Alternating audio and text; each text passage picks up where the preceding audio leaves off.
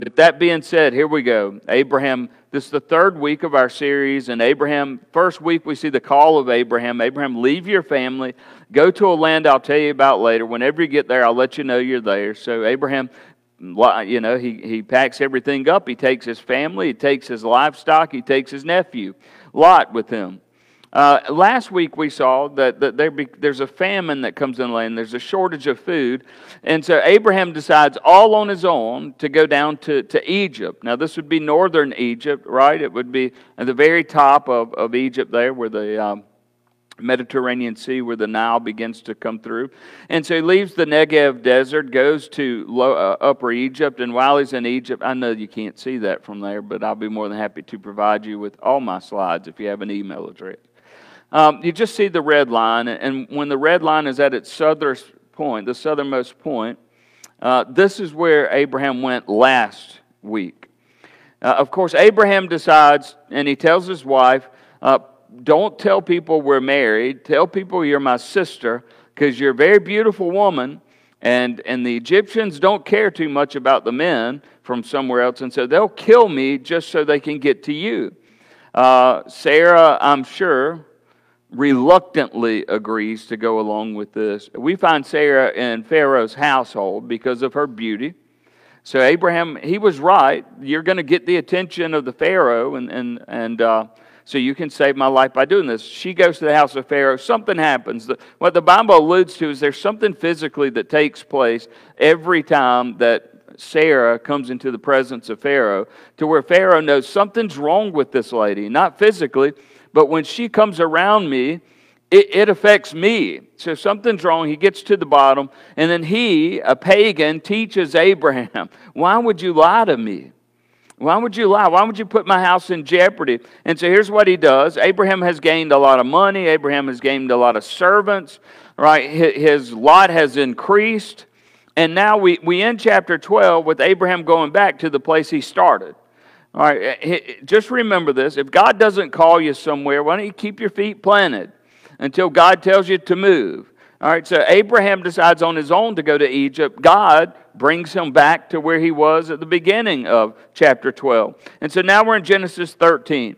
As Abraham comes back to the land where they've settled in the Negev desert, Lot is there, his nephew who came with him from Genesis chapter 11. And Lot has also increased. He's done really well. His livestock has increased in size. The number of servants he has increased in size. Abraham, we know that his lot has certainly increased.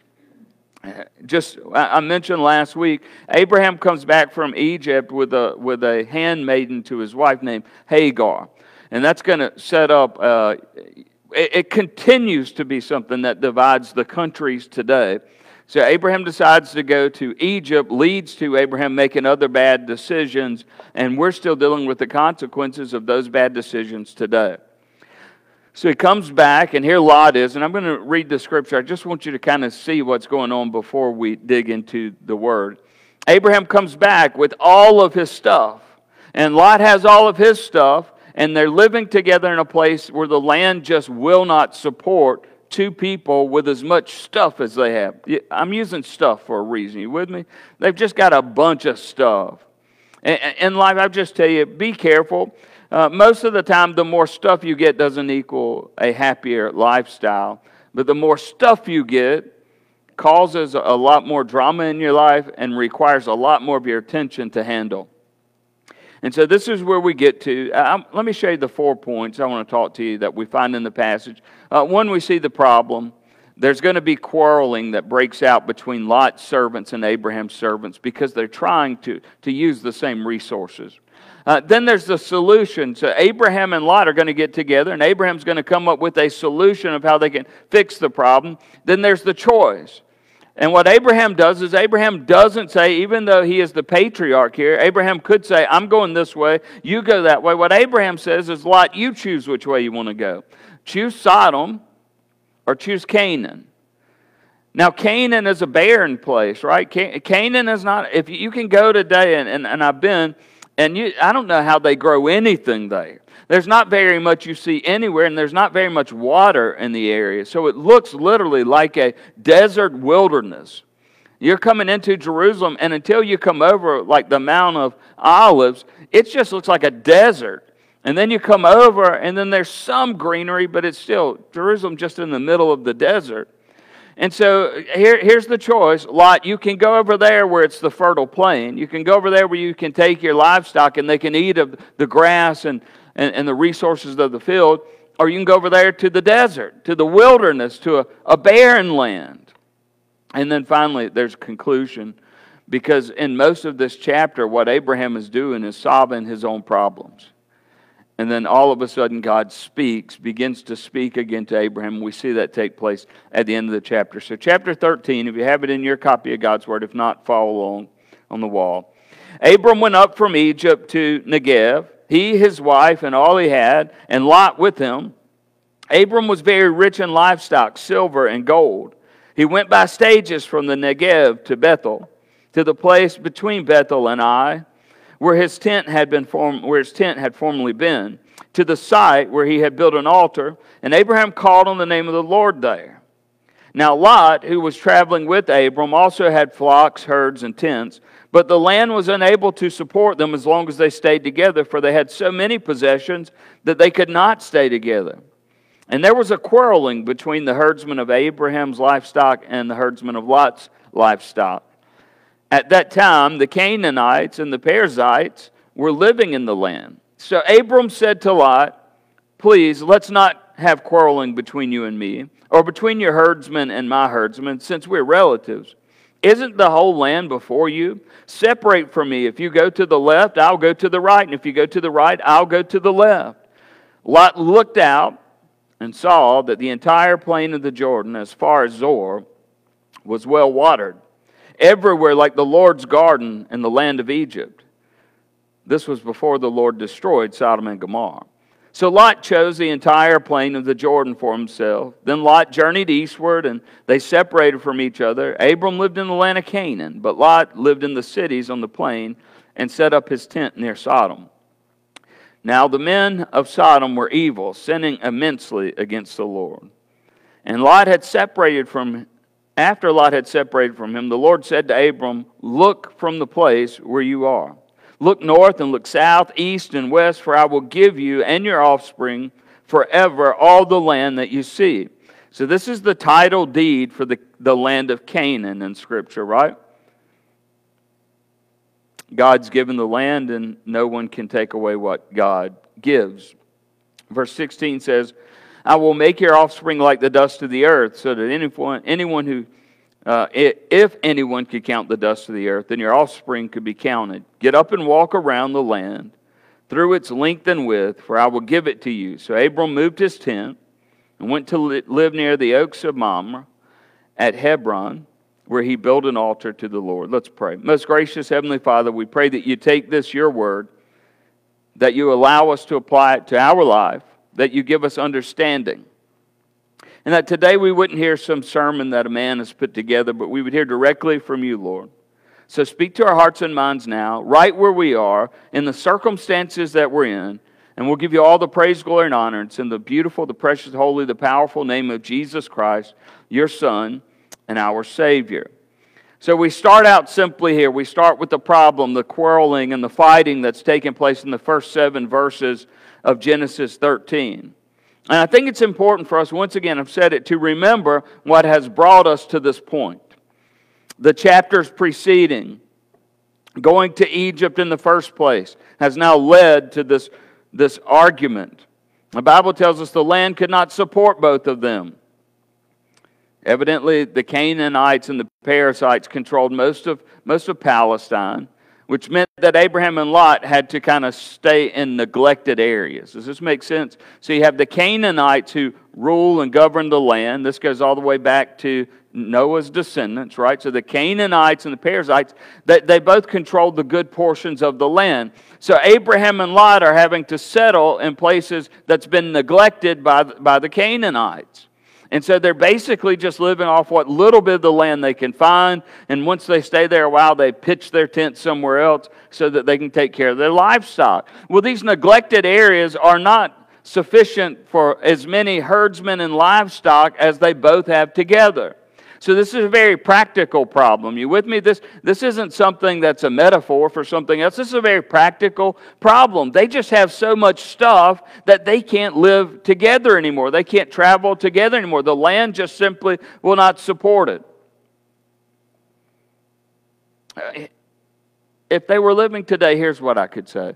If they would have simply stayed middle-class herdsmen, they could have continued to live together as family. But when they became upper-class herdsmen, when they had so much, now it meant they had to separate from one another. I would share with you, I think it's important for us to realize it's the resources they have, according to the passage of Scripture where the emphasis is, that has caused the schism. So here's the first thing I want to say. Money is good. You don't hear me say that very much. I'm usually the guy who makes sure, even to the extreme, that you don't hear me preaching a prosperity gospel. But let me just say this. Money is okay, and money is good. And whether you like it, love it, lump it, you need it.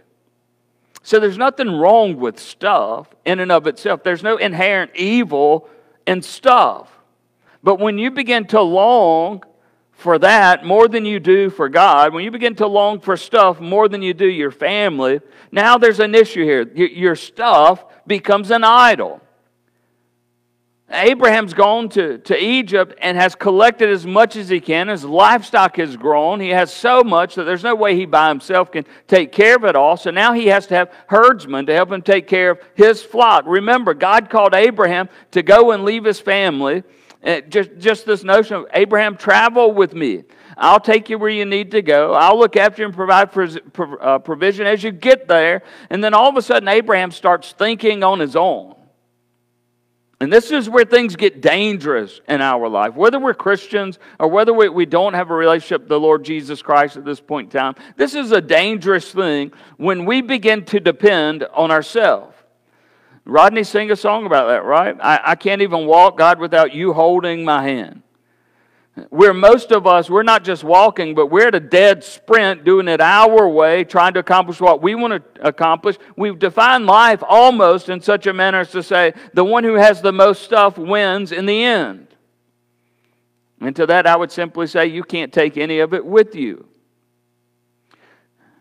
I remember this godly lady who used to go to this church, and she's passed away. She didn't go somewhere else. And she got really irritated at someone when the church was trying to purchase some land. We wanted to buy a Family Life Center, and she just had all she could take, and she just said to me, I hope when they bury her, they dig a hole big enough to put all her stuff in. And I thought, that's funny. It was funny.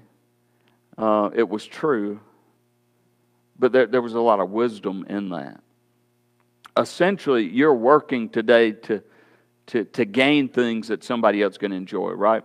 You're working as hard as you can today to accumulate all that you can for somebody else to enjoy one day. And I would say to you, that's really not living at all. We need money, we need resources, we need stuff, we need to take care of our families, but we ought to enjoy our families at the same time. When I'm working so hard to acquire wealth or land or whatever it is I'm trying to purchase in my life, that it becomes a hindrance to the relationships I have with my family, then it's time for me to sit down and get my priorities straight and begin to spend time where time really is enjoyed and life is really lived, and that's with the people that you love.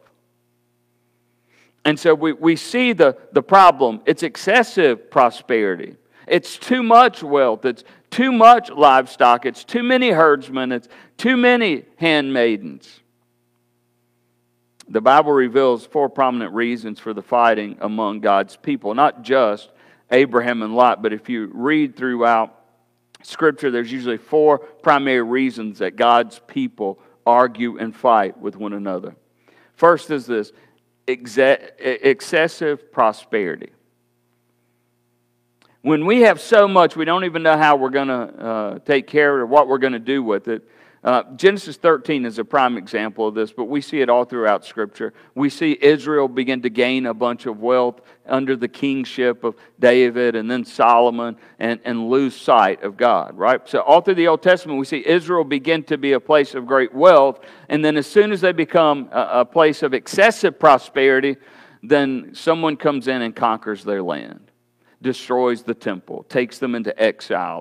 They come back, they build their temple, very humble beginnings, right? They love God's word against, they delight in the law of the Lord, and then they begin to exceed, they begin to have excessive prosperity, and then we see this repeated again and again. Romans 14 is a good example of where arrogance and pride among God's people leads to infighting amongst the family of God. So there's times when we get in big fights because we have too much. I can remember one time when Rodney, I don't even remember, I guess maybe I had been the pastor about 5 months or 6 months. All right, I was new to this whole thing. And I remember having several deacons meetings where we couldn't hardly do anything because it led to fighting because we had too much money in the bank. Now, I'm not kidding you, right? It wasn't that anybody was being malicious or anybody was being bad. It was now we didn't know how to handle like excessive money. We had struggled in the past. We were a small congregation. All of a sudden we had all the money in the world and we were just kind of sitting on it.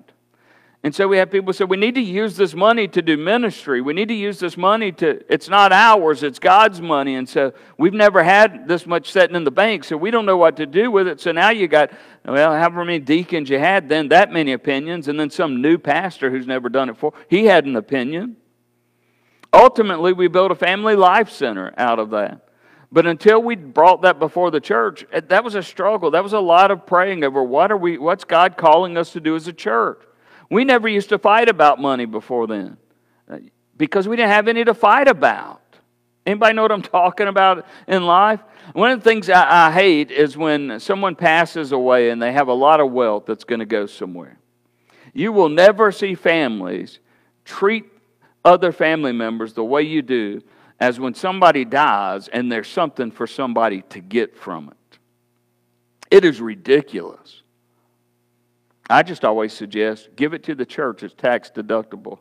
You know, you can pass the tax deduction along to your family. We'll take the funds. No, it's true.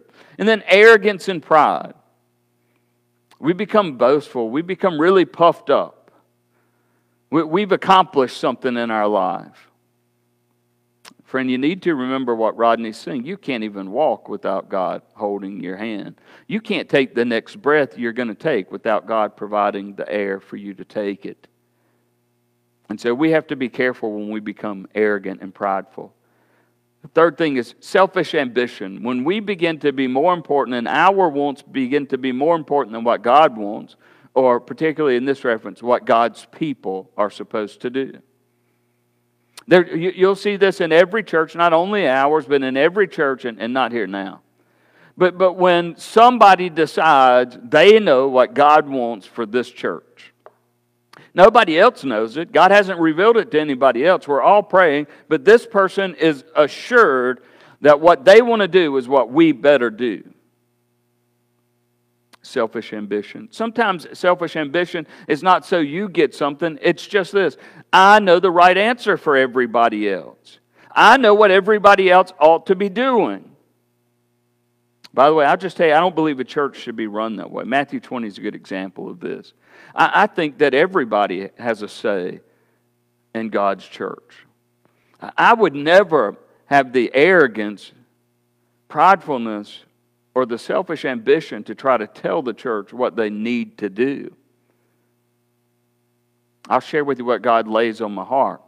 But there's no way. I don't want that responsibility. I'm just a man. There's tons of things I would like to see happen. I'm not going to share them all because, it makes somebody mad. There's a lot of things I would like to see done differently. Not only in our church, but in our association, in our convention now. There's lots of things I'd like to see done. But I'm not presumptuous enough to say that I know what's right for everybody else. And so it's why we come together collectively. It's why we have committees and and boards that meet and then present that to the church so that the church can pray and that collectively we can all come to some kind of an agreement as to where we feel God's leading us as a church. And then the other is moral compromise. When we look at Scripture, we see these four things that will always incite rebellion and arguing and quarreling and fighting amongst God's people. Having too much stuff, being too arrogant or prideful, having selfish ambition where you know the right answer to every problem for everybody else, and finally moral compromise. Joshua 7's a great, warns about us danger of tolerating sin for Joshua in the camp. For the church, we see the same warnings to the New Testament believers. You can't tolerate sin within the church. Not and anticipate God blessing that. And so these four things we see. And so 4 more facts. You ready? From what we just learned about believers. Satan loves to divide the saints. There is nothing that Satan likes more than when God's people can't agree with each other. When Satan can divide us, it leads to quarreling. When he can sow discord among the brethren. I tell you, if you look through church history, what you'll find is that as long as the church was being persecuted from outside, from the Romans, right, from just throughout history, what you find is that when the church is opposed from outside and there's great persecution, the church thrives. The church grows. Multitudes, leaps and bounds. But what you find is that Satan changed his tactic a little. And now, look in America, how many problems, now I know there's some things we don't agree with that have been passed as laws, but how many of you had to, in secret, come to church today in hopes that you would not be found seen, that you would not be caught with the Bible, that someone wouldn't come in the back door and arrest us all? And then because it's so easy to come to church, we've sometimes forgotten what it is we really have in community with one another. We've forgotten what it means to be the people of God. And when there is persecution, not from outside the church, but among the brethren to one another, the church flounders and the church fails at its mission. When you have a church that begins not looking outward to lost people, but begin looking inward to what we're going to do and how we're going to fight in our divisions, what you find is a church that is unraveling, and if it's not already dead, it's on its way to becoming dead. How many of us have been persecuted for our beliefs? And about all we can come up with is, well, a peer made fun of me because I was a Christian. That's really not persecution. Not when we look at the early church, when they're being crucified upside down because they don't feel worthy to be crucified the way Christ was. And this persecution from within, here's what it revealed: genuine faith. Second thing, God commands us to keep unity of the Spirit. If we're really going to avoid these problems, then we have to be looking to the unity of the Holy Spirit of God. It's the Spirit of God that can bring unity among believers. Even when we can't agree, we can still love and live together. Amen? We can't do that in America now. Right? If we don't agree on everything, then we become enemies. I remember a time, even in my short lifetime, that you could agree with each other, go out and eat, and by the time you're through eating, still laugh and joke around together. Now, if we're not in the same political party, if we don't belong to the same church denomination, then we're enemies of each other. It's ludicrous. I don't understand it. Every single one of you have a God-given right in the country that we live to vote. I don't care how you vote. You're still a brother or sister in Christ. Right? You're not going to tell me how to vote. And I'm not going to tell you how to vote. But however we vote, we're still brothers and sisters in Christ. And we've made this thing out to be something like if we don't vote for the same people, then we can't be friends with each other. We can't worship together. All right? You're a Democrat. I can't worship with you. You mean you voted Republican straight ticket? We can't worship together. Everybody has the right to vote and free speech. This country's so great because God's given us these freedoms through men and women who've laid their life down so we don't have to agree. Isn't that something? What makes America great is we don't have to agree. We each have our own values and mind and reasons. And people died and lost their lives so you could. The Bible warns against those who would destroy unity within the body. And the way the Bible describes it, unity is destroyed through greed, through pride, through slander, through gossip, through innuendo. And such individuals should be warned. And if they don't repent, then they will destroy the body if they do not remove themselves from the body. Nobody likes church discipline. Everybody needs church discipline. So here they are. They're arguing. Number 2, the solution is this. Lot, which way you want to go, man? You want to take the easy road or you want to take the hard road? The easy road here is going to lead you and your family into some places, man, where there are abominations of God taking place. Or you can go out here in the wilderness this direction. Here's what, let me just throw 4 facts up about Abraham, 4 facts about Lot. Here's what you see. Same choice, same circumstance. This is what they did. Here's facts about Abraham. Abraham wanted to solve the problem peaceably. As Christians, we ought to do the very best we can to live both with God and man peaceably. Abraham goes to Lot and says, listen, man, our people are fighting with each other. We need to settle this thing. We need to settle it peaceably. This is a lost art today, not just in our country. This is a lost art across the world, that when we don't agree, when there's quarreling that takes place, that we come together, we sit down and say, how can we peaceably reconcile this? Here's the second thing. Abraham was willing to lose what might be gain in the short term for what he knew would be gain in the long term. Why? So that he might see peace between him and his relative. Everybody's got those relatives that maybe Lot wasn't quite one, where they only look out for themselves, where it's them above anything else. Every once in a while, now not at Buffalo, but at some of the other churches around here, every once in a while, somebody comes in and it's their way above everybody else's way. But Abraham said, I want to keep peace in the long run, and the only way I can really keep peace with Lot is to give him the decision. Let him decide where he wants his flocks to go. Abraham believed that God would take care. Whatever the future may hold, God would be with them. Y'all know Abraham was crazy in a sense. Abraham could look out and say, you can go over there where it's green and lush and you can survive, and I'll go over here where the ground's rocky and hilly and there's no water. And Abraham would look and say, God will take care of me there. He goes a little even further than that when God says, take your son, the one that I'm going to bless the whole world through, and sacrifice him. Abraham's just like, okay. Yeah, Isaac, go get the wood, man. We got a trip to make. Abraham just trusted God. He just, no matter what comes our way, I'm going to trust God.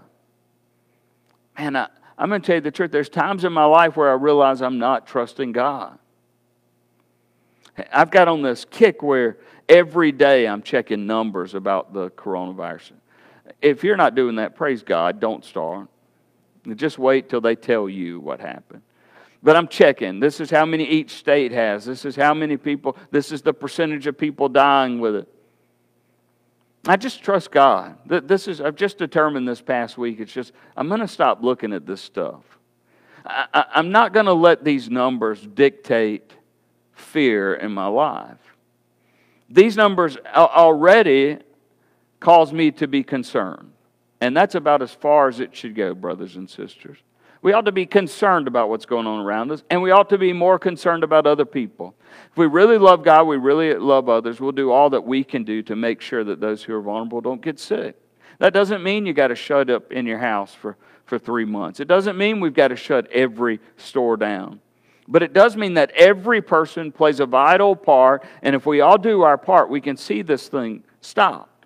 We can see the trend turn. We can see a downward slope. But if we just all treat this thing as if though we're the only one who matters, and we're going to do what we want to do. Look, you can stay home if you want to. I'm going to Lowe's. You can wear a mask if you want to. I'm not. And the next thing you know, someone's giving something to grandma. We don't need to be fearful. We just need to be responsible. I mean, just be responsible. And we can trust God, right? I mean, I just trust God that if I'll stay some distance away from people I don't know, if I wear a mask when I'm going in some place that I can't stay away from people I don't know, that because I've tried to honor God by honoring those He's placed in authority above me, that He'll take care of me. And this is what Abraham did. Abraham just, Lot, choose which way you want to go. God's going to take care of me either way. So whatever you need to do, let me know, and I'll go the other way, and then we can be at peace with one another. This morning, just the question, have you given everything to Christ so that you can honestly say, I trust God no matter what happens? In the long run, He will take care of me. I'm not just talking about a virus. In your life, with your family, with your finances, in every other scenario, have you really trust God with your life, your relationships? Have you given them all to God and just said, God, here it is, I'll do my part, but I trust that if I do my part, you'll honor this. Contrast this with Lot. Here's some facts about Lot that Lot really wasn't that concerned with solving the problem peaceably. Now, Lot, it doesn't say that Lot went looking for a fight. But Lot wasn't so much concerned about solving the problem. In fact, he chose what was best for himself over what was best for others. You ever have to make a decision in your life? Maybe it's a new job where you've been invited or you've been accepted into something, or you've been given a job invitation where you look at it, and from a career standpoint, this is a wonderful thing. But from a standpoint of your family, this is not that wonderful of a thing. Y'all know what I'm talking about? I can take this job where I can really make all that I've ever wanted. I can accomplish all the dreams I've ever had of a career. But if I do this, I'm not going to be able to be with my family but 2 nights a week. Lot would have taken the job. Abraham would have rather stayed with his family. And by the way, if you have a job that you travel with, I'm not talking about you. I promise, everybody's got to work. And if you've got to travel to get it done, travel to get it done. You can't be present all the time, but when you are at home, you should be present, right? Your family ought to have your love, your attention. They ought to know when you are home that they matter. The second thing is, which I just said, I didn't even look up, that Lot chose his occupation, his herds, his livestock. This is where they're going to succeed. This is where my Lot is going to grow. And he chose that over his family. And then second, he chose immediate blessing over the future. You ever seen where they'll ask you questions, kids, they'll say something like this, would you take $1 million today, or would you take me giving you a penny today and tomorrow giving you 2, and the next day doubling that, and the next day doubling that? Have y'all seen these things? And adults generally say, like what kids generally say, I'll take the $1 million, right? And in doing so, you have lost a ton of money over the long run. You've been short-sighted. You've seen a quick blessing where you failed to stop and say, hold on. Over the long course, this is much more fruitful than just taking it all at once. I love when I was a math teacher, and I would pose problems like this to my kids, and I would say, what's more profitable, to take $1 million today, or we're talking exponential growth, right? I'll give you 1 today, 2 tomorrow, 4 the next day, 8 the next day, 16. And it never failed that almost always the kids would say, I'll take the $1 million. You don't lose in that situation, right? I mean, you're okay either way. But sometimes our short-sightedness can prevent us from all that God wants to bless us with. And so we look and immediately we see a blessing in the immediate, but we're too short-sighted to see what it is God really has planned for us in the long run. And Abraham was concerned about the long run. His descendants would be as numerous as the stars. The land had been promised to him. And so Abraham chose the long run over the short. So who won? We look at this story, and at this point in Scripture, we really don't know what's happened other than Lot has went to the fertile land, and Abraham is out in the wilderness. Ed Dobson, I like what he said. He took kind of the same thing. He said, here's Lot's failures. He chose himself over others and his family. And he chose the immediate over the future. You can't compromise with evil. You can't make the bad decisions. You just can't justify them because of the immediate you get. I remember that a baseball coach told me one time, he said, you can't sleep in the sewer and not get dirty. I don't know if anybody's ever told you that. He was talking about my friends and the friends I had. And he said, Bruce, you can't sleep in the sewer and not get dirty. I would submit the same thing to us today. And what Lot is doing is Lot is choosing to go to the sewer, hoping that he doesn't get dirty. James 1, 14 and 15. It graphically pictures the steps to spiritual death. And it says this, but each one is tempted when by his own evil desire he is dragged away and enticed. Then after desire has conceived, it gives birth to sin. And sin, when it's full grown, gives birth to death. Mark this progression carefully. Spiritual death, or death, comes as a result of temptation that leads to desire, that leads to sin, that leads to death. I just wanted to share one last thing. I think I have it up, Johnny, just the last slide. When we think of sin, when we think of people who have morally compromised their life, we typically think of people that they woke up and made one decision and all of a sudden their life has been taken from them. This is the truth of the matter. The truth is, it's not one simple decision. But moral compromise, it begins with a tiny step in the wrong direction. Casting Crowns, I believe, sang a song, Slow Fade. I believe it was Casting Crowns. And the notion was you don't end up in an adulterous affair in one day.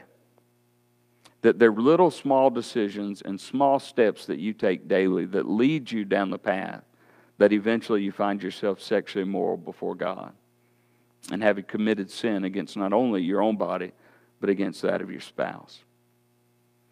People don't wake up one day and decide today it would be a great day to become a drug addict.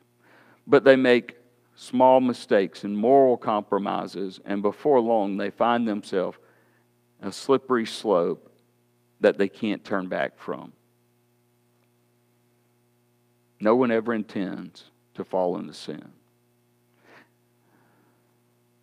The end of this chapter, we see God speak to Abraham. If you notice, the beginning of the chapter starts with Abraham trying to call out to God. But it doesn't refer to God speaking anything back to Abraham. So Abraham goes to Lot and says, Lot, we need to separate. After the separation between Abraham and Lot, here's what we find. That God begins once again to speak to Abraham. I would submit to you that when God called Abram, He gave Abram a couple of commands, right? Leave the country and leave your family. And Abraham took his nephew. And after that one small decision, we begin to see tiny little compromises. Now, Abraham's still a man of God. Abraham's still a man of faith. But we see him making decisions for his own life and where they end up. I would just suggest to you today, friends, none of us are smart enough, powerful enough, rich enough, talented enough to decide what's best for our life because we didn't create ourselves. No, we have a Creator God. And if you put your faith and trust in Him, really put your faith and trust in Him, I can promise you this, you end up on the right side of things. I'm going to pray. Okay. Most gracious Heavenly Father, thank you so much for each one that's here today. For those who may be watching by Facebook. And Lord, I pray that you would instill within our hearts the urgency that moral compromise and sinfulness does not begin with a huge step, but begins with tiny steps in the wrong direction.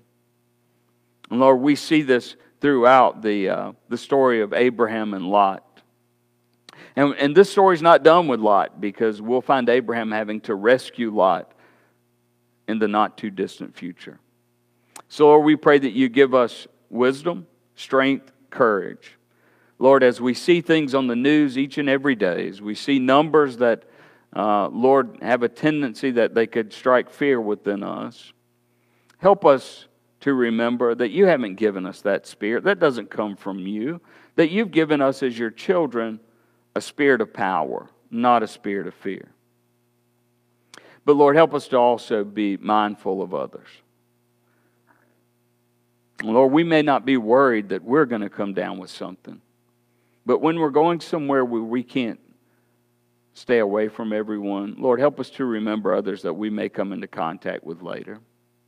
And if we would just practice these few simple things that really aren't, God, if we're being honest, they're not life-altering things to wear a mask in public and to stay 6 feet away from other people. Lord, we can do that. And we pray that you would honor our obedience and that we would see your hand move in a mighty way, that we would see this disease obliterated, wiped out. We would see those who are sick from it now coming home healthy. And we'll give you all the praise and the glory for that. Lord, speak to our hearts and minds now. In Christ's name we pray. Amen.